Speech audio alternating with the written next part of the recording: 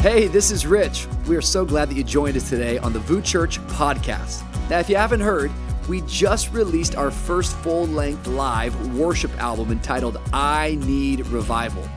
I encourage you to add or download it right to your library, as I'm sure it will bless you. It's album release weekend, and today we're talking through what it means to need a revival. As we dive into 2 Samuel, we realize that in Jesus, we have been given grace. God is ready to meet us right where we are. Let's lean into today's message. I've titled it, I Won't Make It. Here's today's sermon. Find your seat, reach for your Bible. If you're online right now, why don't you go ahead and reach for your Bible as well. Turn with me to the Old Testament. I've been preaching for 6 months out of the New Testament, and this is the first Sunday that we get to be outside of the Gospel of Mark, and so I said, I'm taking it way back. I'm going to the Old Testament. And turn me to 2 Samuel chapter 9 is where I want you to turn. 2 Samuel chapter 9. As you're turning there, I just want to continue to say thank you. Today, Growth Track is happening in our church. And if you're here in person, you can go. That happens today right at 12:30 and 12 p.m. Thank you, Adrian, right at 12 p.m. Also online, you can go to that. But our church is staff-led, but it's servant leader run. It's always been the heart of our church, just servant leaders all over the place serving to make this place possible. I want to shout out a couple servant leaders. This is from the I Love My City team. She helps oversee our prayer team and works as a full-time teacher with children with special needs. Not only does she serve on Sunday, but she also finds time to serve during the midweek, constantly looking for ways to make things better, is what her leader said about her. Can we make some noise for Gabby Reel, who serves here at VOO Church? Can I shout somebody out from the kids team? Come on, right now in the chat, this is really good. He serves faithfully week in and week out. Each week he works diligently to make sure that the Legends and VOO Kids production is excellent. He is passionate about raising up the next generation of leaders to be in love with Jesus. Can we make some noise for Jesus Fernandez?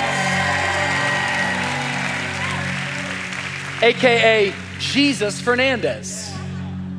How about one more from our crew space? How many of you enjoyed small group this past week? Anyone love your VOO crew out there? I want to shout out one of our crew coaches. She just started serving as a crew coach. This is somebody who oversees crew leaders. Doesn't just oversee a crew, but now it takes time to help oversee crew leaders. She just started serving as a crew coach this season, and she is so committed to the crews that she helps lead. She is kind and patient. She also serves on our host team. Wow, double whammy, and is an all-around amazing leader. Can we make some noise for Sarah Raponic? I believe that's how you say the last name. Come on, make some noise for all of our servant leaders. Just grateful. We understand that we can't do this without people serving and being part of it. And so, man, why not check out the Growth Track today? Step 2 is happening. Step 2 is happening 12 p.m. online or right here. 2 Samuel chapter 9. It's just sort of a fun season here at church as we're stepping into the summer. And been in a 6-month collection on the Gospel of Mark, and excited to take some time to just preach some different things that the Lord's been stirring in my heart. And this is a story that is really close to my heart, and maybe you've heard it, maybe you never have, but I promise you after you leave today, you'll never forget it. It's a special one that's gonna encourage some people. 2 Samuel chapter 9, verse 1, let me just read all 8 verses, and then I'm gonna preach it. It says, David asked, is there anyone still left of the house of Saul to whom I can show kindness for Jonathan's sake? Now there was a servant of Saul's household named Ziba. They called him to appear before David, and the king said to him, are you Ziba?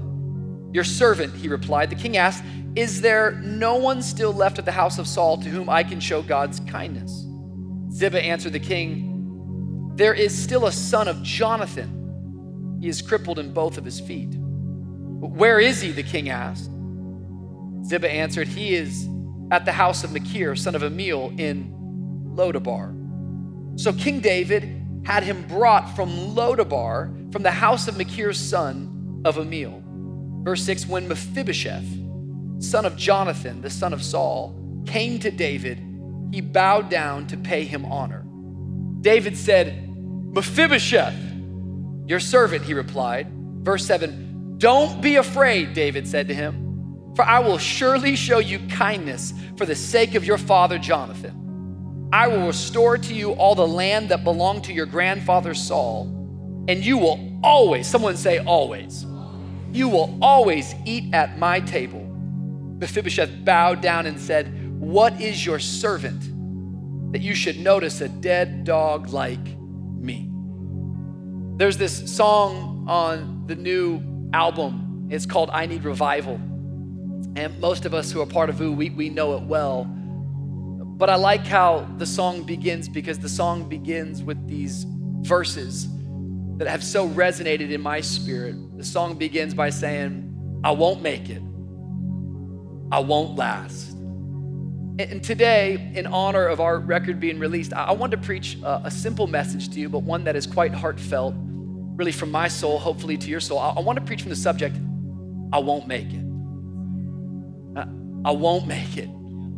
I won't make it. Would you pray with me all over this room today and online right now? Lord, we ask that you would meet us here today, Jesus. We ask, Lord, that you would minister to us. We ask that you would touch the deepest areas of pain. Lord, we ask that today, God, you would bring healing to the room. God, we are believing and we are anticipating for a revival to break out in our church right here at VOO. That, Lord, we believe there is a remnant here in South Florida of people, God, that are longing, people that are hungry, people that are thirsty for your presence. We're reminded of the words of Jesus that those that hunger and thirst for righteousness shall be filled. So, Lord, meet our needs today. May we discover and see Jesus in a fresh way. May he not just impact our day, but may he change our very lives. Speak to us now, Holy Spirit. In Jesus' name. All of God's people said. All of God's people said. Oh, come on, 10 a.m. and everybody online, can we put our hands together? Can we thank God? I really don't know what you've walked in here with today, but I believe today that if you walked in here on the verge of giving up, if you've come in today thinking about quitting, if you are sort of on your last rope, I believe that the Lord wants to speak to you today.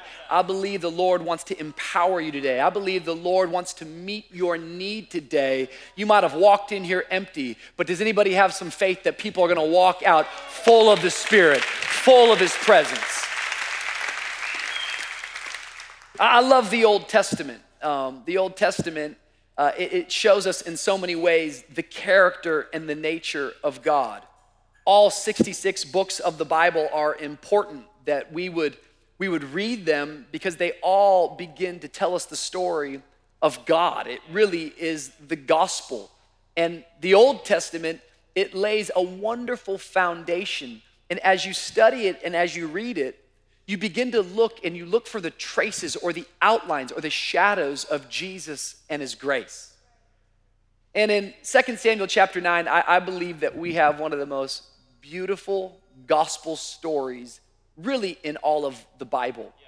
In order to kind of give the text some context, let me just back up a little bit and tell you that my favorite Bible character, aside from Jesus, you gotta always say that as a pastor, there's always some like really creepy Christians like, oh, what about Jesus? Luke, did I tell you that somebody wrote me a full like diatribe email yesterday about how the song Logic is theologically incorrect? I forwarded it to you so you can respond to them and tell them how the theology in the song is okay. Jesus is my hero. Jesus is my favorite character. But if there's someone that comes after Jesus, it would have to be King David. King David, there's more written about David in the Bible than any other Bible character. How about this?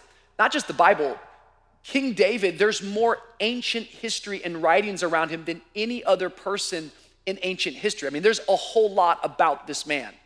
And there's so many things that I love about him. He is such a complex individual. The scripture says that he was a man after God's own heart. By no means is he a perfect man. In fact, what I love about his story is that we don't just get his wins and accomplishments. We don't just get his strengths. We also get his massive failures and we get his weaknesses. He is not perfect, but come on, somebody, he is being perfected. Is that anybody else's story in the room that you know you're not perfect, but come on, by God's grace, I'm getting better. And he really is a Renaissance man. I mean, he's the giant slayer, but also the harp player. I'm rhyming today. He's the shepherd king. He's the warrior poet.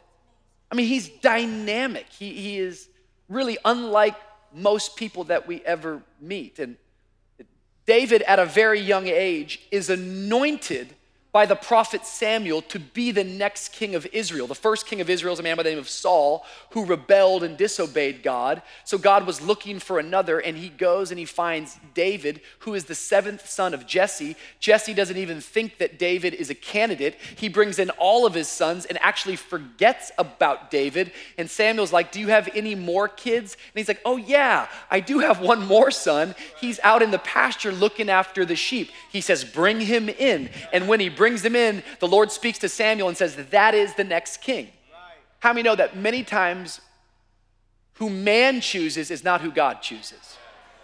Many times the things that man is attracted to are not the things that God is attracted to.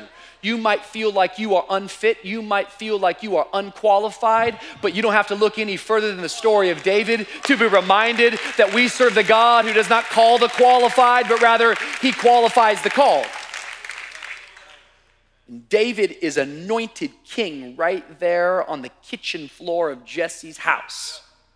But what I love about David is that David is anointed, but the moment that he's anointed doesn't mean that all of a sudden he becomes king. How many know you can be anointed but not appointed? You're gonna have to learn this because there's a lot of people in this room that you're anointed, but just because you're anointed, it doesn't mean that you're ready. We live in a time period right now that if we've got a gift, a skill, a talent, if we've got a word, if we have a prophecy, we believe it should happen right now. But as you study the story of David, David gets anointed by the prophet, but then he has to go through obstacles. He has to go through pain. He, just like every one of us, has to pay his dues. God has to get him ready. God has to prepare him for what is in front of him. Because David gets anointed, but it's a long time. I'm talking about years and years and years until he is appointed the king. His story is all there in the Old Testament. It's important that we get it today because before we get to 2 Samuel 9, you got to know what's happened in David's life. David gets anointed on the kitchen floor. Then he goes to the battlefield where there's this guy named Goliath, a 10-foot tall giant. Nobody will fight him. David says, I'll fight him. David doesn't have conventional weapons. Instead, all he has is a slingshot. Dude hasn't even hit puberty yet. He's got an armpit hair. He's like, come on, bring him out. Let's go. Like he's different. Someone say he's different. But literally, he takes down this giant, cuts off the head of the giant. As he comes back into Israel, Saul begins to fall in love with David. Saul was tormented by demons, and the only thing that would bring peace to him, watch this, the only thing that would bring peace to the soul and the mental place of Saul was worship music. And David used to play his harp for Saul. How many can testify that when you turn on some worship music, how many can testify that when we start playing that VU worship, come on somebody, it starts to settle my soul. It starts to bring peace to where I am. David would play his harp. David ended up marrying Saul's daughter, Michal. That's a girl's name, believe it or not. David becomes best friends with Saul's son. His name is Jonathan. In fact, as you study their relationship, they are a beautiful relationship of what a deep, healthy friendship looks like. David begins to fight for Saul, and David becomes honestly so strong and powerful, and the people would sing, they would say, Saul has slain his thousands, but David has slain his tens of thousands. And before you know it, Saul begins to compare himself to David. How many know comparison kills your contentment? And what started out as a beautiful relationship quickly turned, and resentment set in, and Saul becomes jealous of what's on David's life, and Saul seeks to kill David. David goes from being the golden boy of Israel to a fugitive on the run. And as you read his story, I mean, he was anointed on this kitchen floor. He becomes the hero of Israel, and then he becomes the fugitive of Israel. This is all before he's even seen the word of the Lord come to pass in his life. He's running from Saul. He's living in caves. The scripture says he has about 300 men that are with him. This is how they're described. They're described as in debt, discontented, and distressed. That's who he's building his kingdom with. In fact, there's a beautiful story one time where David, he's able to kill Saul because Saul is asleep in the valley below him, and he and his men go down, and he has his spear above Saul, but David says to his mighty man, he says to Abishai, do not touch the Lord's anointed. I just want you to see who this man was. He chooses not to kill his hater. Isn't it funny, the world that we live in today, which is all about, let me prove my haters wrong, let me get revenge on everybody. Let me tell you what, unless you have David had a tribe of thousands of men with swords and spears trying to kill him, and he still didn't even seek revenge. You could have called it self-defense, but David said, nope, this is up to God's time to a point when I should take my rightful place. You say, Rich, why are you telling me all this? I'm telling you all of this because God was preparing the stage for David to come to power. I mean, no, it's not enough just to have a title of leadership. You have to actually have the heart of the people. And so although David was anointed, it was not his time to be appointed. God was allowing things to take place because he was allowing the stage to be set that all of Israel would not just give them their allegiance with their words, but their very heart would be given over to David. How is your heart given over to someone? The only way that comes about is time must take place. You see, seasons of struggle squeeze out strengths that stories are written about. And before you know it, David was becoming a legend in Israel. Why? Not because of the blessing of a prophet named Samuel, but instead because of the curses of a hateful king named Saul. What I'm trying to get you to see today is as people watch David respond to the adversity, to the pain, to the struggle, and to the suffering, it was melting their heart, saying, that's the leader that I want to follow. Please hear me today. Opposition is necessary for your vision. Some of us don't get this in the room, but if you're gonna actually have a God vision, you will have to face opposition. Someone say, it's necessary.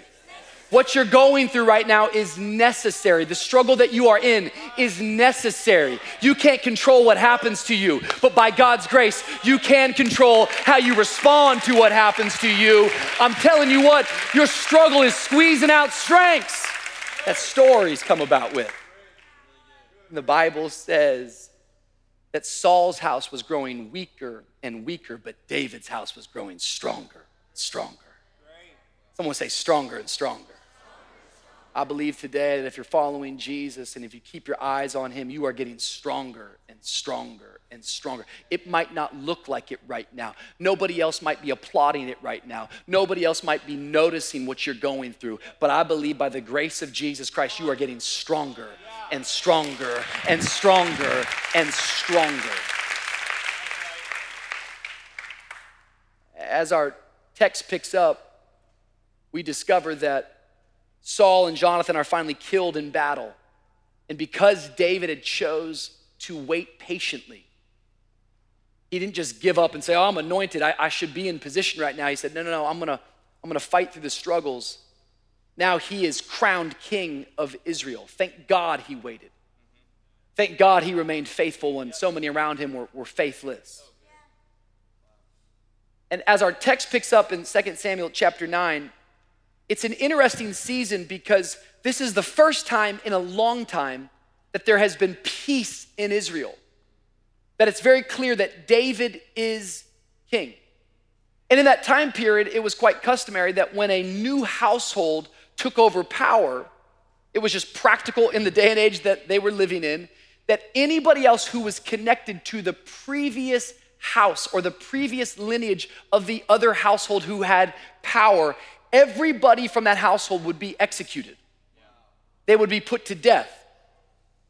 Primarily for a practical reason, that is, they didn't want to get years into the future and all of a sudden somebody would come up from the house of Saul and say, wait a minute, I'm actually the rightful heir to the throne, let me take over power. And so the custom of that day is that as Saul lost power, anybody who was connected, anybody who had Saul's blood was put to death. That was considered justice at the time. David is in power, he is in control, and one day he has this question. I just want to pick up the text. He says it this way, 2 Samuel chapter 9, verse 1, he asks a very peculiar question. David asked, is there anyone still left of the house of Saul to whom I can show kindness for Jonathan's sake? This is a bizarre question.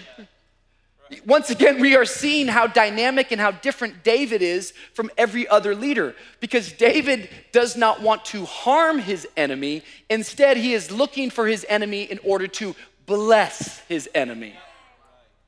He has this question, is there anybody still remaining? Is there anybody left that I can show kindness to? Watch this, chapter 9, verse 2. Now there was a servant of Saul's household named Ziba, and they called him to appear before David. And the king said to him, are you Ziba? Your servant, he replied. The king asked, is there no one still left of the house of Saul to whom I can show God's kindness? Ziba answered the king, there is still a son of Jonathan. He is crippled in both of his feet. Well, where is he, they asked. Ziba answered, he is at the house of Machir, son of Amiel, in Lodabar. Everyone say Lodabar. So David says, is there anybody from this house? This is very peculiar, this is very odd, this is very different, but is there anybody else who is still alive? I don't want to hurt them, I want to help them. I don't want to curse them, I want to bless them. I don't want to execute them, I want to exonerate them and show them kindness. So there was a servant of Saul, his name was Ziba. And he says to Ziba, Ziba, is there anyone else? And Ziba says, one of Jonathan's sons. Jonathan is the son of Saul. This is Saul's grandson. He says, one of Jonathan's son is still alive. And David says, well, where is he? He says, well, he's living in a town called Lodabar. Everyone say Lodabar. Lodabar is not just a literal place. Lodabar is also a figurative place that many people, even in this room and watching online today, you are trapped in. You find yourself in. Lodabar, by definition, has several different meanings. The first meaning that we know about Lodabar means the place of no bread. Some of you know what it's like to be trapped in a place where you're constantly hungry and you're constantly thirsty, but nothing from this world will satisfy you. Nothing from this life will bring you peace at night. In fact, there's people that have come today that are so desperate, that are so hurting, and all you're looking for is a little bit of peace. All you're looking for is a little bit of purpose. All you're looking for is something to quench the thirst. Doesn't matter how many things you try of this world. Doesn't matter how many different partners you go to bed with. Doesn't matter how many times you take a drink. Doesn't matter how popular you get. Doesn't matter how much money you bring into your bank account. You still feel like you're living in the place of no bread. The irony of the idea is that this guy named Mephibosheth, the grandson of Saul, is living in Lodabar, the place of no bread, but David is from the town called Bethlehem, which is the house of bread. Can I encourage some people today that in God's house, there is always satisfaction. In God's house, there is always fulfillment. It might not look like it's going good around you, but come on, in his presence, you can find satisfaction for your soul. This is the house of bread. There's more than enough. That's where David's from. It means no bread, but it doesn't just mean no bread. It also means a pastureless place. Lodabar, the place of no pasture. Pastureless, meaning nothing is growing. Life in reverse. Maybe you've walked in today and this is how you would describe the season you find yourself in, is that there's no momentum and nothing seems to be healthy and nothing seems to take root and nothing seems to be flourishing. Maybe your marriage feels like it's pastureless today. Maybe it seems that way with your business today, that man, I keep swinging and I keep trying. Maybe your faith feels pastureless today. Nothing is growing. Life in reverse. This is Lodabar. It's the pastureless place. Once again, contrary to David's life, David, he wrote in Psalm 23, the Lord is my shepherd. I shall not want. Someone say, I don't need nothing if Jesus is my Savior. Somebody believe it today. The Lord is my shepherd. I lack nothing in him. And he makes me lie down beside green pastures. Are you trapped in Lodabar today? Are you locked in the pastureless place? Does your life feel like there's no bread? The third definition that we know of Lodabar is the place of no communication. It's one thing to suffer. It's another thing to suffer in silence. And there's people even in this room today that you've come in, and I know you look nice on the outside, but you are suffering on the inside. Sometimes we go through pain that's so deep and trauma that hurts so hard that we ought not even speak of it. I don't know if you've gone through something before, but the pain is just too bad to even talk about it with somebody. Trauma, it just hurts so bad. I can't even speak about it. I can't even say a word about it. Maybe something happened to you when you were younger. Maybe somebody betrayed you. Maybe somebody let you down. Maybe you let yourself down. Maybe it's a mistake from the past. Maybe it's a mistake from last night, but you are silent about it. Why? Because silence is a symptom of shame. Wow. Yeah. And Lodabar is the town of shame. We meet in the story that Jonathan's son, his name is Mephibosheth. Let's try to say that together. We're gonna learn the Bible today. Everyone on the count of three, Mephibosheth. Ready? 1, 2, 3. Our church is speaking in tongues finally. Praise God. Mephibosheth, by definition, means shame. The son of shame. Son of shame, trapped in the place of shame. You say, Rich, what's all this shame about? You gotta, in order to understand Mephibosheth's shame, you have to know his story. And the story of Mephibosheth is a sad, pitiful, heartbreaking story that many times we at church, we don't ever even learn about it. But Mephibosheth is the grandson of Saul. He is the son of Jonathan. I just want you to get it in your mind. He was born to be a king. He's got royalty in his DNA.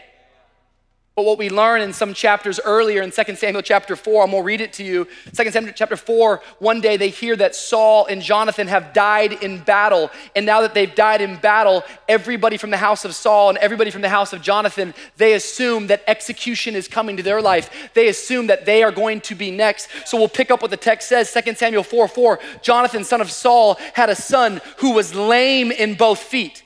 He was 5 years old when the news about Saul and Jonathan came from Jezreel. Watch this. His nurse picked him up and fled. But as she hurried to leave, he fell and became crippled, and his name was Mephibosheth. I want you to see this today because we see a man whose name means shame, Mephibosheth, who's living in the no bread, pastureless, no communication place. He is hiding out. He's believing that one day the king will find out where he is, and when he comes, he will be executed. And now Mephibosheth is on the run, but he can't even walk.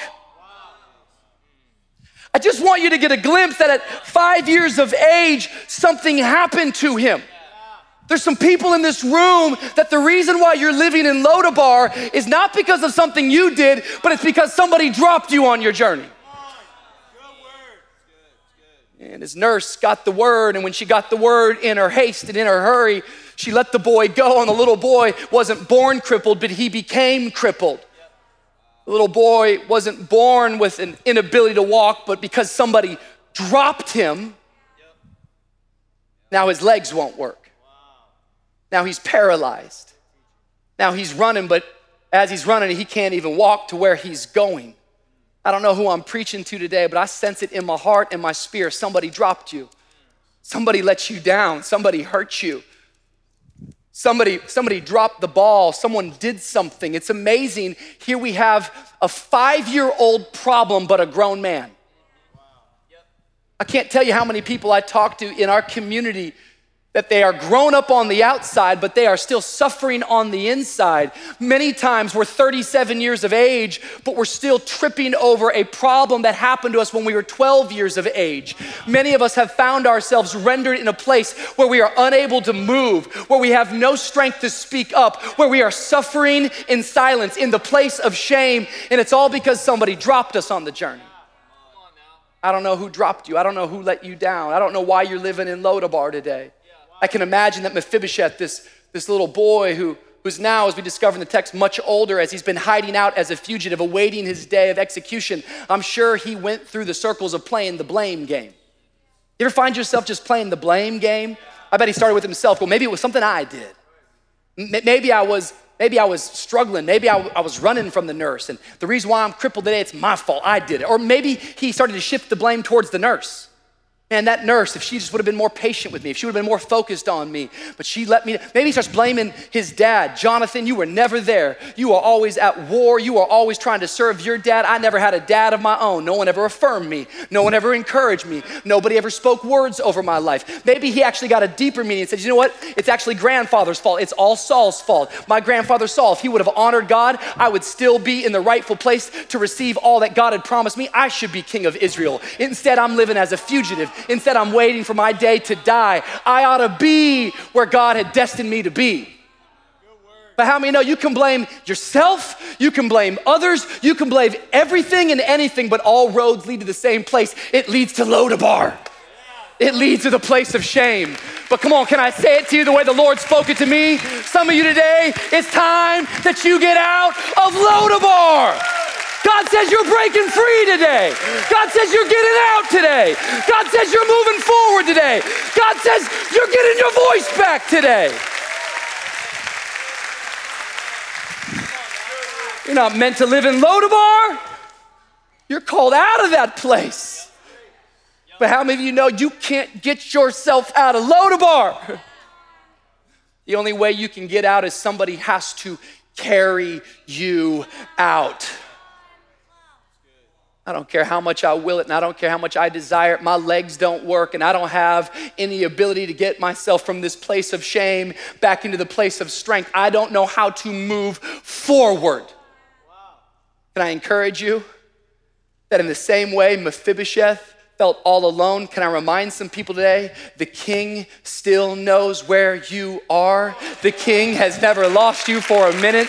The king knows where you're located. The king sees you. He's got a plan for you. You can't get yourself out, and that's why the scripture says in 2 Samuel chapter 9, verse 5, so King David had him brought from Lodabar, from the house of Machir, son of Amiel. And all week long, I've been thinking to myself, what was Mephibosheth thinking? Came and knocked on his door one day. Years and years have passed. He said, the king is calling for you. And I gotta believe as this man was carried to where David was, the entire time he was thinking to himself, I won't make it.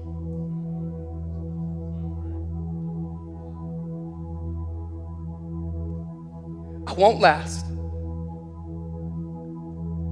I'm dead. It's over.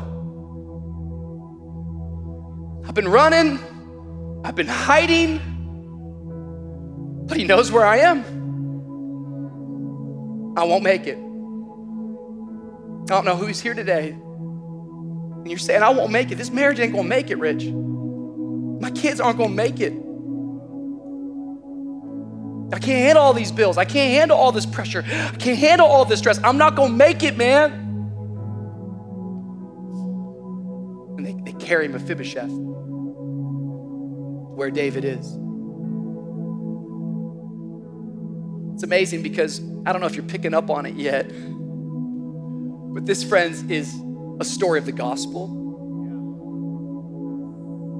This is the good news. This is why we gather. And my job is just to help us remind us why we gather. It's not to see one another. It's not to look cool. It's not to gram it. All that stuff's fine, but it's to gather around this message and this news. And what is this message? What is this news? This message and this news is I am Mephibosheth. And so are you. That sin has left me in a paralyzed place. And how many know? Before we even get into a description about whether or not you sinned, I sinned, how we sinned, how many know that's not the problem. The problem is that our great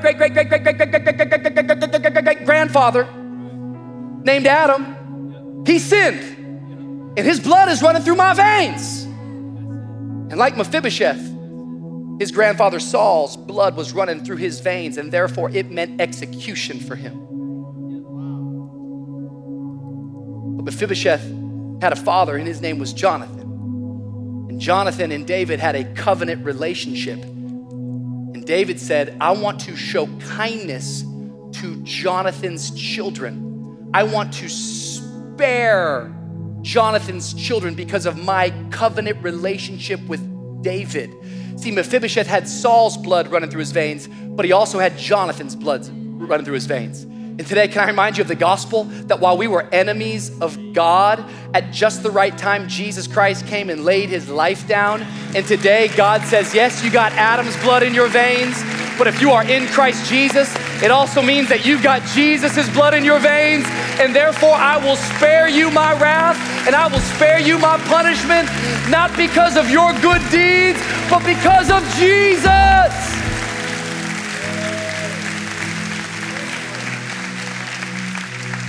Sin left a dirty stain on me, but the blood of Jesus is the great detergent that spares me. And as Mephibosheth is thrown into the presence of David, it's a beautiful, beautiful picture of how God treats us. When Mephibosheth, son of Jonathan, the son of Saul, came to David, he bowed down to pay him honor. And David said, Mephibosheth, son of shame. Mephibosheth replied, your servant. Watch this, verse 7, here we go.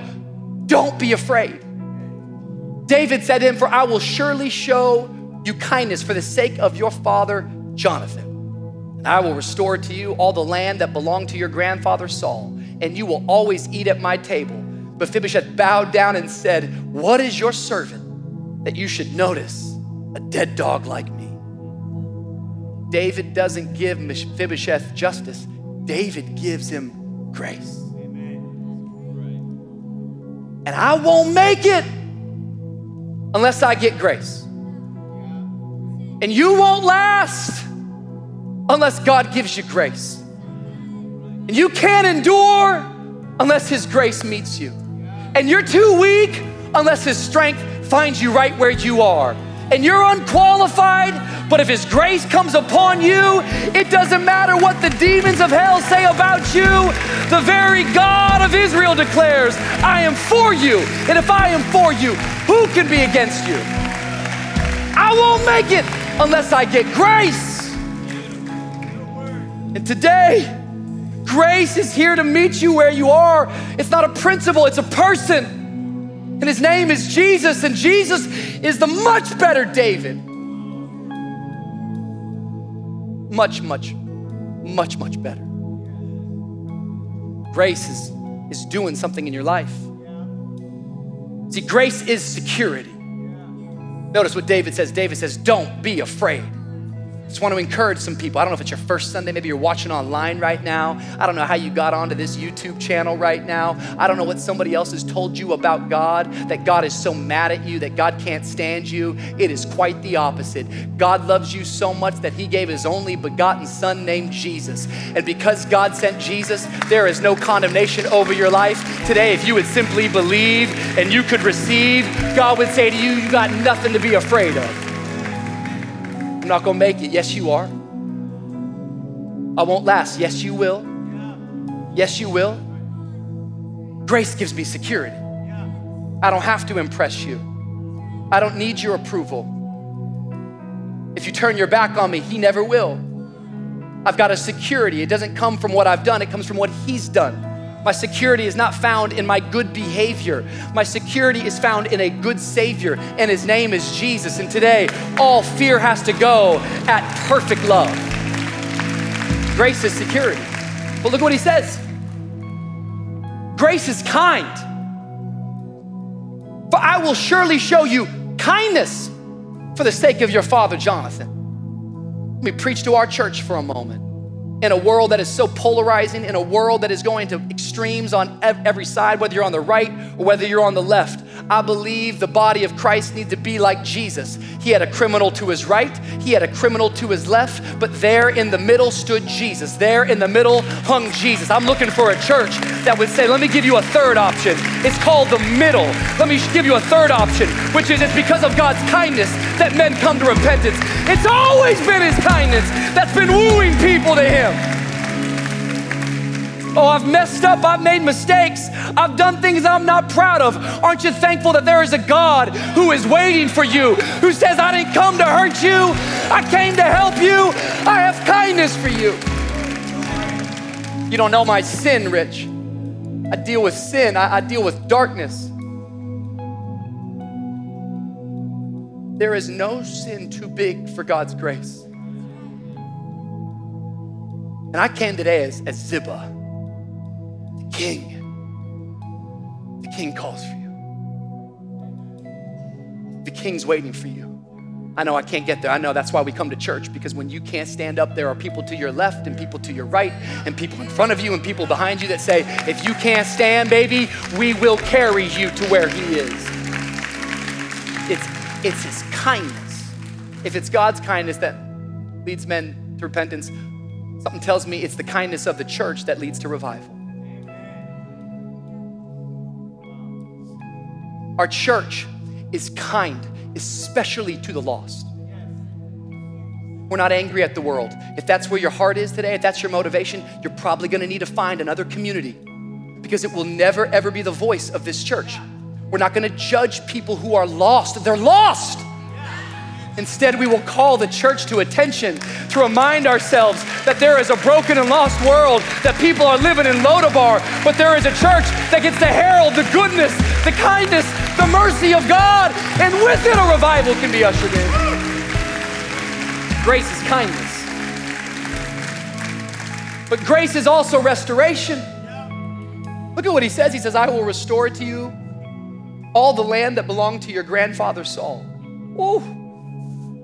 If I had the right time today, I could preach this to you. I could get you happy with this, because somebody dropped you. Somebody let you down. Some of you don't even like who you are, but the reason why you are who you are is because something happened to you. So your whole life, you're going through life and you're trying to explain yourself, but nobody will even take the time to hear your story, and you don't even know why that thing triggers you. You don't even know why you say what you say. You don't even know why you do what you do. It's because somebody dropped you. Something was taken from you, and Mephibosheth was born to be king, but his nurse dropped him, and his grandfather rebelled, and his dad died, and now here he is all alone. But there is a king who is greater than David, who says, I will restore to you everything that the devil meant for evil. I'm gonna turn it around, and I'm gonna use it for good. Everything that the devil stole from you, baby, Jesus said, I bought it back that you would be restored. I'm restoring you. I'm restoring your influence. I'm restoring your reputation. I'm restoring your influence. I'm restoring your health. I'm restoring your finances. I'm restoring your freedom. I'm restoring your love for me. I'm restoring your confidence. I'm restoring your identity. I'm restoring your personality. I'm restoring your courage. He's restoring. He's the God of restoration. All that you lost in additional seeding, he's bringing it back. Grace is restoration. But as we close, grace is not simply security. It's not simply kindness. It's not simply restoration. Grace is sonship.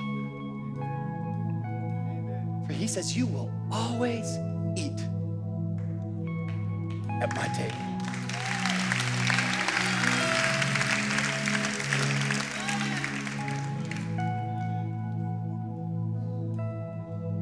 The table is the picture of family. The table is a picture where everyone sits equal. It's amazing because how many know that just because you disagree with somebody in your family doesn't mean that you stop giving them a seat at the table.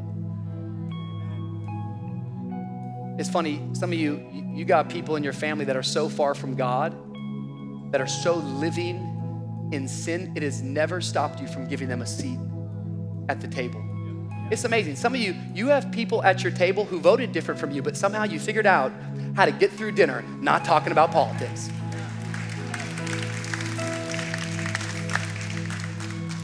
Because the table is a picture of family. We receive communion today. It's God treating us like sons and daughters, saying, come and sit at my table. I will prepare, David said, a table for you in the presence of your enemies.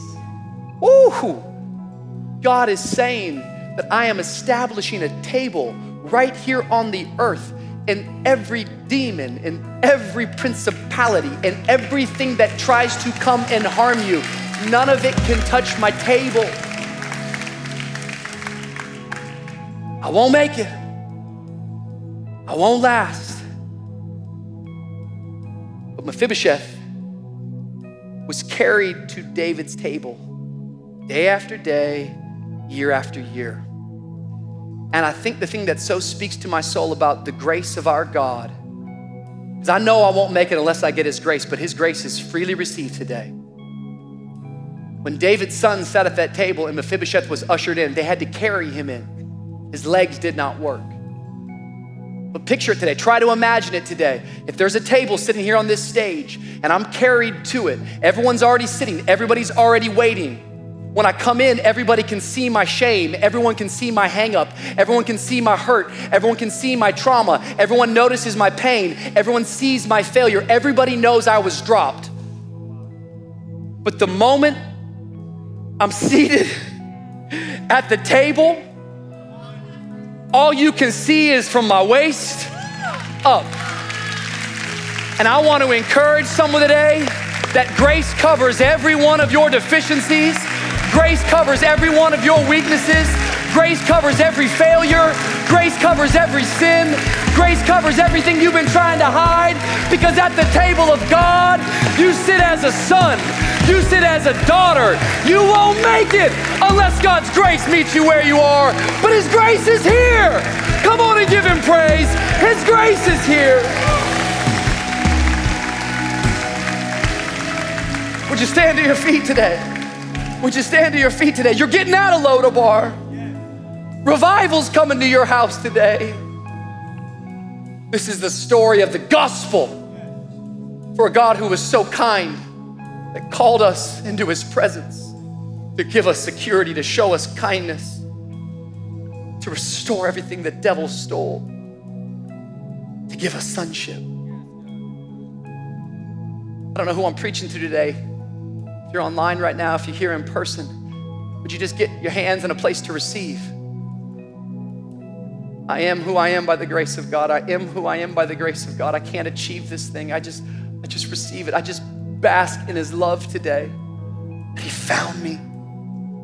When I was running, when I was hiding, he found me. He found you.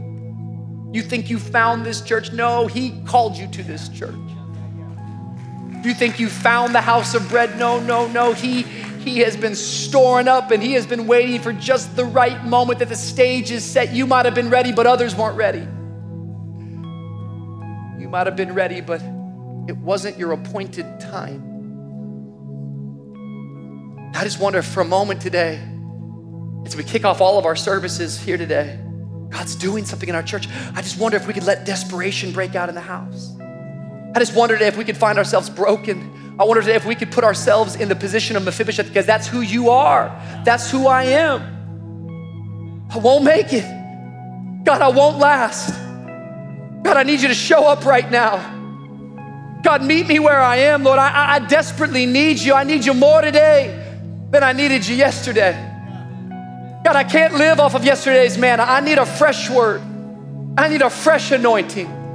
God, I'm tired, but I'm not done. God, I'm fatigued, but I'm not done. God, I feel like I'm on the brink of quitting. I feel like I'm on the brink of ending, but I'm believing right here in my weakness. I'm believing right here in my shame that God, you can come and meet me today. I won't make it. I won't last.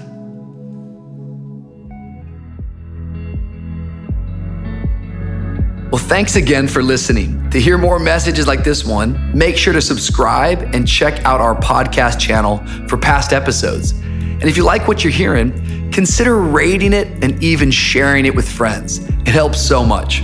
For more content from VOUX and to connect with us, go to VOUXchurch.com. We love you. The best is yet to come.